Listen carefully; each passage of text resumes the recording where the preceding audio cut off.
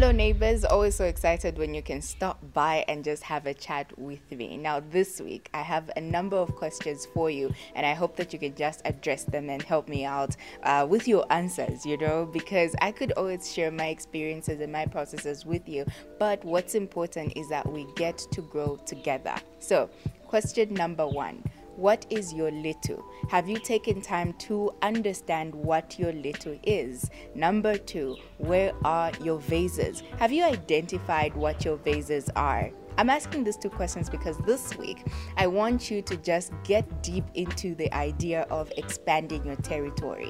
What has inspired this particular conversation is a prayer point. Okay, I found myself in certain prayer circles, and one of the prayer points, and a lot of young people have been praying, is Lord, expand my capacity, or Lord, expand my territory. And I'm always wondering, okay, so how does that really happen? How does that work? Because you can pray and fast and take your communion, and you just still feel like you're in the same place. And it's not because prayer does not work. It's not that the word of God does not work. But I've always believed that the word of God needs faith as faith needs works. And with works, steps in grace. And I have an addition this year: with works, steps in grace, and favor. So when you're praying for expanded territory, expanded capacity, how exactly does that work? There's a scripture that has been on my heart. I don't know how much of the scripture I'm going to read, but it's in 2 Kings 4, starting from 1 to somewhere about 7, right? And this is about the woman with the olive oil, because her husband has just died. The creditors are after her and her family. So she goes to the man of God and says, listen, someone who's a servant in the kingdom is dead, and now people are after me and my family and my son. And you know what the man of God tells her is, how can I help you? What do you have? And it's so interesting how throughout the Bible, there's always the question of, what do you have? Moses, what do you have, right? And this question is very interesting to me because, okay, we're in luck. Okay, who has something? And let's start from there. Because what you realize with that narrative is that so much of our help, so much of our expansion will always start with our little. What is the little that you have? With this woman, she had a little oil. And what's even more interesting is that the man of God tells her, okay, go and find vases, right? Go and look for the vases. She gets the vases, and with those vases, she's told, close the door and pour into those vases. And as she does that, her little oil is being expanded into one vase after the other, to the other, and the other, and the other. In this day and age, brothers and sisters, who I gladly love to call neighbors, every time you're looking for expansion in capacity, expansion in territory, start from here. What is your little? And find vases to pour them into. What that has looked like for me is, I love communications. I love to talk, guys, and I talk a good talk, right?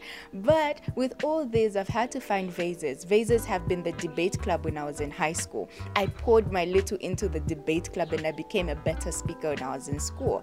After school, it was, just volunteering for fun clubs. I went from the Radio Chengelo Fun Club to the YAR-FM Fun Club, and immediately after school, I was given a job at YAR-FM.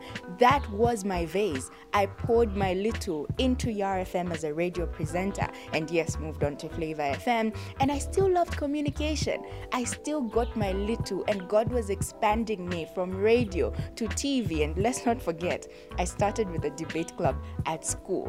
I got my little and poured into a vase.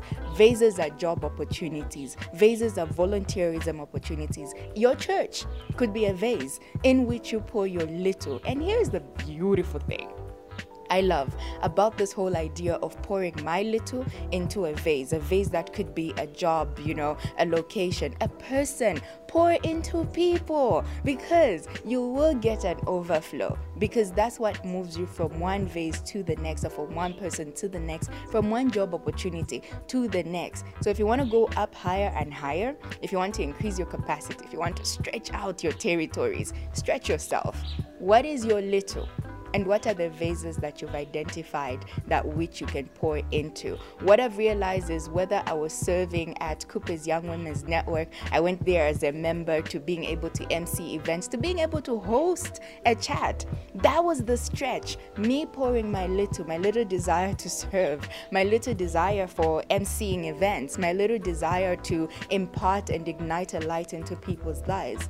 I don't want you to be discouraged. I don't want you to listen to this and it's like, okay, my capacity will never increase or my territory will never stretch. It can stretch, but what do you have? What do you have? How may the Lord help you today? So go study 2 Kings 4:1-7. Read it carefully. And then as you do that, I just pray that God will just give you, impartation. Like God will just increase you, even as you expand your little by studying the word. I love you. I believe in you, but God loves you better. And God believes in you even much, much more. If you need help to identify what your territories might be, what your capacity might be, what your little might be, reach out to me. I'd like to hear you out. My name is Niza Lebopiri. I always appreciate when you just talk back at me or chat back at me. So make use of all those platforms, Facebook, Instagram, on YouTube, the comment section, and I will love to hear from you. Until next time, it's bye-bye.